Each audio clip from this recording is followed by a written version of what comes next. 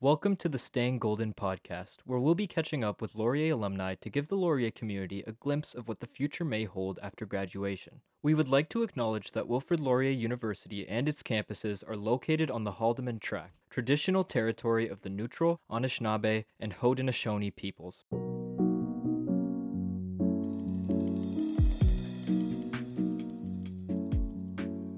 Hello and welcome to a brand new episode of the Staying Golden podcast. I'm your host, Luke Hogan, and today we're back with another Laurier alumni who's doing amazing things.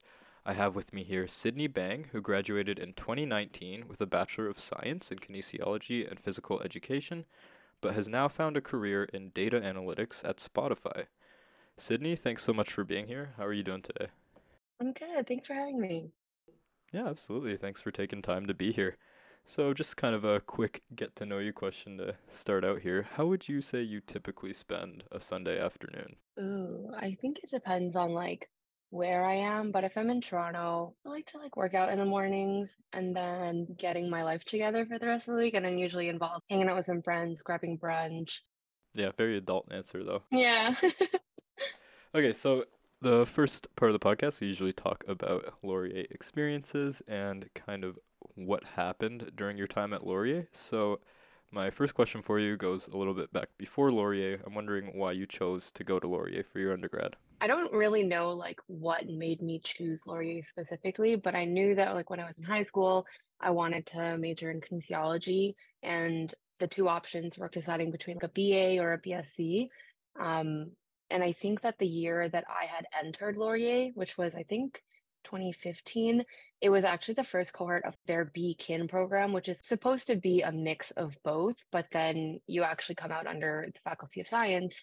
It was kind of like an easy decision for me on that end because it just made it a lot easier having a BKIN instead of having to choose between the BA or BSc. Also, I'm from Mississauga, so I knew that I didn't want to commute to school. I wanted to live on campus and have that full experience of, living with my friends and, having roommates and then not having to worry about driving to UFT or York campus. And I think that Laurier as a small school, it just made it more inviting to know that it was going to be a small community. And also my brother went to Laurier, so it just made things really easy. Yeah, for sure. I totally get that too. Coming from Toronto, I didn't want to take the hour go train trip every day to go to U of T, which is a big reason I came here as well. So, yeah, I get that a lot. So, when you were going into kinesiology, did you have a specific career that you wanted to get out of that? I would say that when I was in grade 12, probably the latter half of my grade 12 year is when I was like, oh, maybe I would like to become a paramedic. But because that was, I would say, a more last minute decision, kinesiology was just an easy decision for me because I have always been very into sport. I've played a lot of sports growing up. I played rugby at Laurier, and I'm just a very active person in general. And I thought that would be really interesting to learn about the human body and all things related. And then maybe if I don't want to go into being an EMS, I can go in physio or chiro or strength and conditioning. And I know that you don't necessarily need a bachelor's to become a paramedic, but even if I wanted to advance in the world of paramedicine, a degree would make things a lot easier. And I think just open your options a lot. So I figured I would use the 4 years of doing an undergrad to actually decide and figure out, do I really want to be a paramedic? Or do I want to just do more school? Or I don't know, what will my life look like in 4 years? Who knows what'll happen? Okay, well, that's interesting. So, do you feel like you put a lot of thought into that decision, or it was just something that was there and felt easy to grab? Yeah, I feel like it was more just easy. I couldn't imagine myself really doing anything else. I wanted to actually be genuinely interested in the things that I was learning. To be honest, I wasn't a super academic person, I feel like, in high school. I never struggled in school, but it was just not my main focus. I focused on having fun, enjoying, doing things like doing a lot of extracurriculars and stuff like that. Yeah, the goal was never super academically driven. It was just, oh, I will have a lot of fun with this and really enjoy this. Awesome. Okay. So, kind of on that thread of having fun outside of your academics, did you have a chance to get involved in any extracurriculars when you were at Laurie? Yeah, I feel like I did so much on campus and off campus, aside from varsity rugby, which took up, so much of my time, but mainly in the beginning half of the year because that's when, season is, you have practice. 5, 6 days a week, and then you have your games and all that stuff. I played a lot of intramural sports. I remember when I was in my first year, I joined RAC, which was the athletic council or something like that. I played volleyball there, and then I played powder puff in the winters, which was the flag football in the winter for the women's league. I did that, and then I used to also work at the AC. I was a personal trainer. So not only did I train people who went to, who signed up for personal training, I made a lot of friends through just working at the AC. I feel like, oh, and then I also did exchange, which is technically on and off campus because, you don't do school in at Laurier. So I went to Australia for a few months. Yeah, it sounds like you had tons of like a super wide variety of experiences, which is awesome. Can you pinpoint maybe what were some of your best memories from your time at Laurier? Ooh, I feel like varsity rugby for sure has to be my favorite memory just because it took up so much of my time and I've made some like really incredible friends through that. Your teammates are just kind of your sisters when you go through, I would like to call it trauma bonding, but it wasn't that bad. It's just like, when you're out in the grueling hot sun, you come to campus a bit earlier in the summer, before the season actually starts. And then, you're out on the field practicing, you're doing chalk talks, you have your post and pregame antics, whatever your team does. And yeah, so I think that for sure rugby was my best memory and the biggest, but also I really just love the people in my program. I think that the Beacon cohort was pretty small, especially in my year. I think it was anywhere from 150 to 300 students. And, as the years passed, it grew smaller and smaller. So, you're in classes with 20, 30 people and you know all of them. It would be like honestly really weird if I walked into a kin class and I didn't know more than half the class kind of thing. Because at a certain point, you just like start taking classes with literally everyone, depending on what track of kin you decide to take. Because I think there are like 4 different types of things that you could focus on, whether it's health and promotion, fitness, education. But yeah, I would say like just having all of my friends in my classes also just made it such a fun thing. And then I guess the last thing would be Powder Puff. Powder Puff was super fun and it was like a really fun way to like meet not only like other athletes who play powder puff, but yeah, it was a good time. Awesome. So, thinking about kind of moving beyond Laurier, I understand that you're talking about working away in Korea for a little bit. So what was that like, and how did you get into that? Yeah, so I did that in my last semester of my 4th year. So I didn't actually finish my time off at Laurier. I was in Korea. So the way that that came about, honestly, it wasn't a super planned thing as everything else in my life it kind of seems like. So I think when I was in my 3rd year, it was my dad had mentioned that he had a friend whose daughter had done the exact same thing. There's like a specific program for people who don't have their undergrad or like a teaching certificate, go teach in Korea for anywhere from like 6 months to 2 years.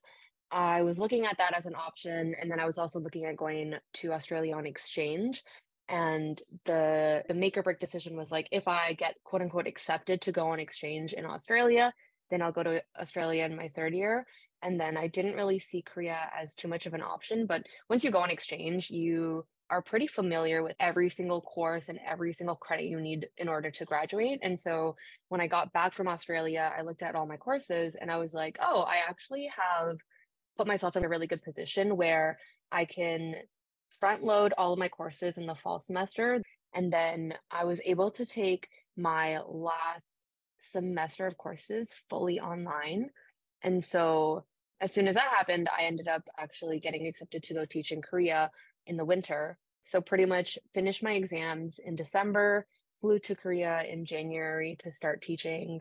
And it was not as hard as I thought it was going to be to balance being in school and then teaching full time because I ended up having a lot of free time. So I finished my courses. I actually had to write my one of my exams in the Canadian Embassy in Seoul.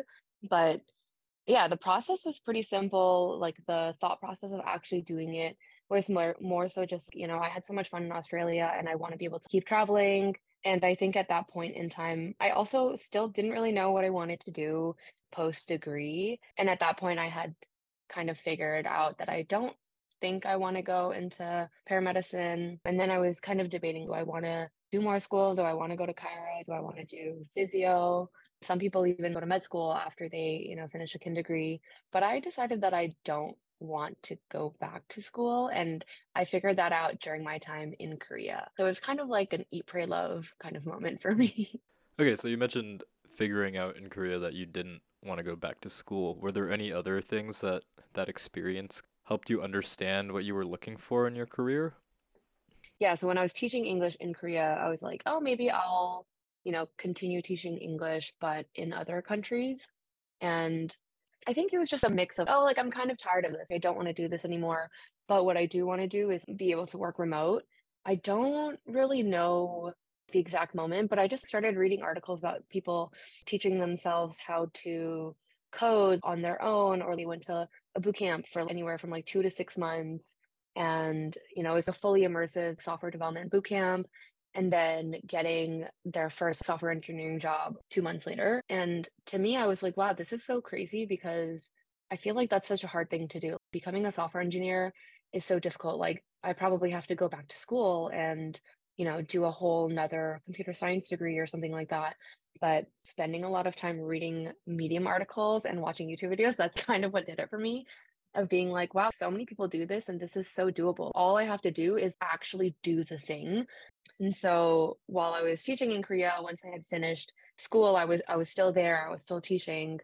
I was like, you know what? I have 6 months in Korea, and I'm reading all these articles about people teaching themselves how to code online for free. MIT and Harvard, they have their entire computer science undergrad online for free and stuff like that. So, figuring out what kind of online resources I can use. And then I'm like, at the end of this, maybe if I really think that I can go into engineering, then that'll be like my next move. And then when I come back home from Korea, I'll try to find a job, literally any job, preferably in tech, not necessarily an engineering job, but just in any tech company where I'm surrounded by engineers, so that I can then like ask the engineer, like, hey, what did you learn? How did you, get to where you are? Ask them for guidance, because something that I have noticed about the tech community and engineering community is that everyone is really helpful and everyone is so willing to, if you have questions, everyone wants to help you, everyone wants to see you succeed. And I really love that. So that was kind of like the switch for me when I was in Korea, to be like, yes, tech is where I want to go. And I think that engineering is something that I can do. It'll take a lot of work, a lot of commitment, and it won't be easy. But if I stick to it, then I can do it. Awesome. Okay, so at this point, you've finished or are finishing Laurier, and you now understand that you've identified tech and you've identified engineering. So, how did you get to data analytics? What was it that kind of kickstarted that passion? Yeah, that's a good question. I think one, I got really bored of taking all the intro to HTML, CSS, JavaScript courses. I've watched every single like Mosh programming YouTube crash course out there, and I've finished all of that kind of stuff. And then I had gotten my first job at a tech company, and I was doing, honestly, it was such boring stuff that I was doing. It was like onboarding new clients, putting their accounts together. I remember just spending a lot of time asking the engineers, like, hey, what did you do? What are you doing? I probably annoyed them so much now that I think about it. Whenever I asked them, they'd be so responsive and they'd be so nice and they'd be so willing to help. That's kind of where it started. And then at my company, they had an education stipend, which I think that most companies have. They have some type of money set aside so that you can, take courses or buy books or something like that. So because I had already taken all of the intro to Python, Java, like whatever courses on my own time, there was one course which was the Intro to Data Analytics course at BrainStation. And I was like, oh, this sounds cool. I haven't really dove into data yet, but I feel like, then, and I think maybe still now, like data is such a powerful tool and commodity. Data is kind of everything. That's all you hear about nowadays. So I figured this will be really interesting. And then maybe if I like it, I can kind of entertain like the data science route that I feel like everyone does, especially because data science is the sexiest career of the 21st century or whatever. I don't know which magazine said that, but I was like, oh, like maybe this is something that I can try out.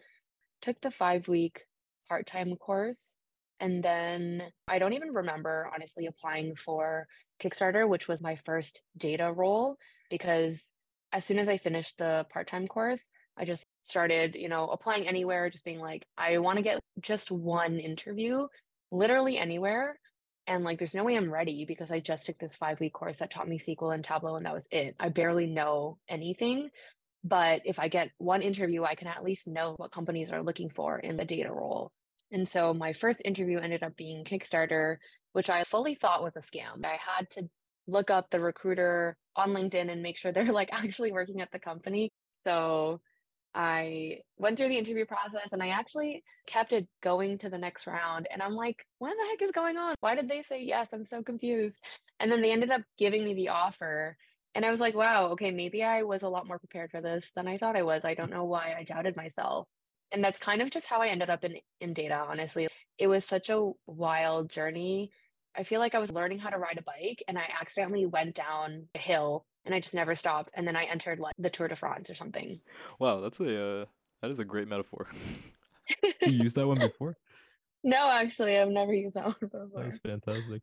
So now you're working as an associate data analytics engineer at Spotify. So how did you find that opportunity and how did that come up? So I think a really important thing to note is that job titles are made up. Even though I was a data analyst at Kickstarter, I was doing a mix of data analytics as well as a little bit of data engineering. And then there comes this happy medium called analytics engineering. So that's my official title at Spotify is I'm an analytics engineer. And so the way that I got into that is because at Kickstarter, we were using this tool called DBT. I would say DBT has opened up the world of analytics engineering at a lot of modern data companies or companies that have like modern data stacks. And so I fell in love with that part of my job at Kickstarter. And I remember asking my manager, like, I was super on the data analyst to data scientist track, but I think I really like this side a lot more. And so, getting really fond of like the analytics that I was doing at Kickstarter, which at the time I didn't even really know was analytics engineering. I remember asking my manager at the time, I was like, hey, I want to be an analytics engineer. And then he looks at me, he's like, Sydney, you've been working here for a year. Let's get you ramped up on the rest of, data analytics as an analyst first. And then maybe we can talk about becoming an analytics engineer. And I think I'm a little, I wouldn't say like hot headed, but I'm a little stubborn. And I'm like, hey, I think I'm ready. I don't really care what you say. I think that I can do this. I don't like that you're doubting my abilities. And so I just started applying to analytics engineering roles. It was mainly because I wanted to learn, like, okay, since he's saying that I can't be an analytics engineer yet, what do companies look for in analytics engineers? And then at the time, I saw that, so my role originally was a mid-level role for the analytics engineer at Spotify. And I remember responding to the job posting because my now manager had posted it in the DBT Slack community, channel. I messaged him and I was like, hey, I am wondering if you guys had the capacity to bring on a newer analytics engineer instead of the 5 years of experience they were looking for in an analytics engineer. And surprisingly, he was like, yeah, like you feel like you want to apply, do it anyways. And then we can talk more, if you get to the interviewing stage. And then same thing with Kickstarter, interview after interview, they kept wanting me to come back. And then I got the job and I was like, wait a second, why am I biking beside Lance Armstrong? Awesome. And yeah, for anyone who is interested to get more information about that hiring process at Spotify, Sydney has a Medium article that we'll link below. So if you are more interested in that process, you can check that out. So, coming from someone who's taken such a big shift in kind of where your career was starting to where it's ended up at this point, what kind of advice would you give to someone who thinks that they might want to change their career path or they're currently in a university program that maybe they're thinking this isn't going to be what I'm working in long term? Mm. I think that my biggest piece of advice, the thing I would want to say is imposter syndrome is so real. And I think that people that you wouldn't even imagine, everyone goes through imposter syndrome. I still experience it every single day. It's been like that for the past like 2 years. And I think that it's just a matter of understanding how much work you have put into, get to where you are and how much work it will take to kind of get to where you want to go. and, also a piece on like managing burnout because I think that's really important, but, that's for another time. I think it's just about taking leaps, honestly. Like, I think when I told one of my friends that I got this job at Spotify, I was like, "This is so crazy, like, I'm so lucky." Everything just happened to, like, work out. I cannot believe how lucky I got to, get this job, and they had mentioned, they're like, "Oh, it's not luck. Luck is when preparation meets opportunity." You were prepared for the things that had happened to you, and you were able to take that opportunity, and I think that being, like, so open-minded is such an important thing, especially if you wanna make a really big change like that. Even if you are doing a degree that you don't really see a future in. I mean, I hope that you're enjoying it at least, and I think that for anybody who kind of feels similarly, like my mentor who, has helped me so much. I just had a meeting with her yesterday even, and I'm pretty sure she has a degree in like poli sci and literature or something like that, and she's the head of data at DVT and stuff like that. So don't bog yourself down just because you don't have a computer science degree and you wanna get into tech, or because you don't have a business degree and, you wanna get into business and stuff like that. You're only as limited as you limit yourself, if that makes sense. Right. Yeah, and I really like what you said about preparation meeting opportunity. That's a cool way to look at that. Mm. So, my final question as we kind of wrap up our time here, this is a question I like to ask everyone who comes on the podcast because I get a whole kind of different array of answers. So, my question to you is how you define success for yourself. And this could be in terms of your career or just however you choose to take it. How I define success. I feel like over the past few years, my idea of success was kind of skewed, and it was, the reputation of, how good the company I work at is, or how, what my job title is and things like that. And I think that comes from the idea of, growing up Asian American or Asian Canadian, like immigrant household. And more so now, I think the way that I would want to define success is like as long as I'm happy and as long as I am energized by the things that I'm doing in my day to day, then I think that that is more successful than, constantly feeling like you're not good enough and burning yourself out just because you want other people to see you a certain way. You really have to enjoy what you do because this is your life. It's not anyone else's life, and no one's going to live your life for you. So go out and like do the things that you enjoy. And I think that if you can have a well-balanced life and sustain happiness in that way, it's going to be so much more fulfilling than defining success through money, fame, ambition, like all that kind of stuff. You got one life, you should enjoy it. Absolutely. And that's a great place to leave it as well. So, thank you, Sydney. Thank you so much for taking the time to be here, to come on. We really appreciate that. Thanks for having me. Yeah, and just to flag it once again for anyone who's interested in learning more about these subjects or who's just interested in how Sydney was able to get the job at Spotify, we'll put her Medium article in the description below so you guys can check that out. Yeah, and feel free to message me on LinkedIn. I'm always happy to answer any questions that anyone has. Amazing. All right, well, thank you. No problem. Thanks for having me.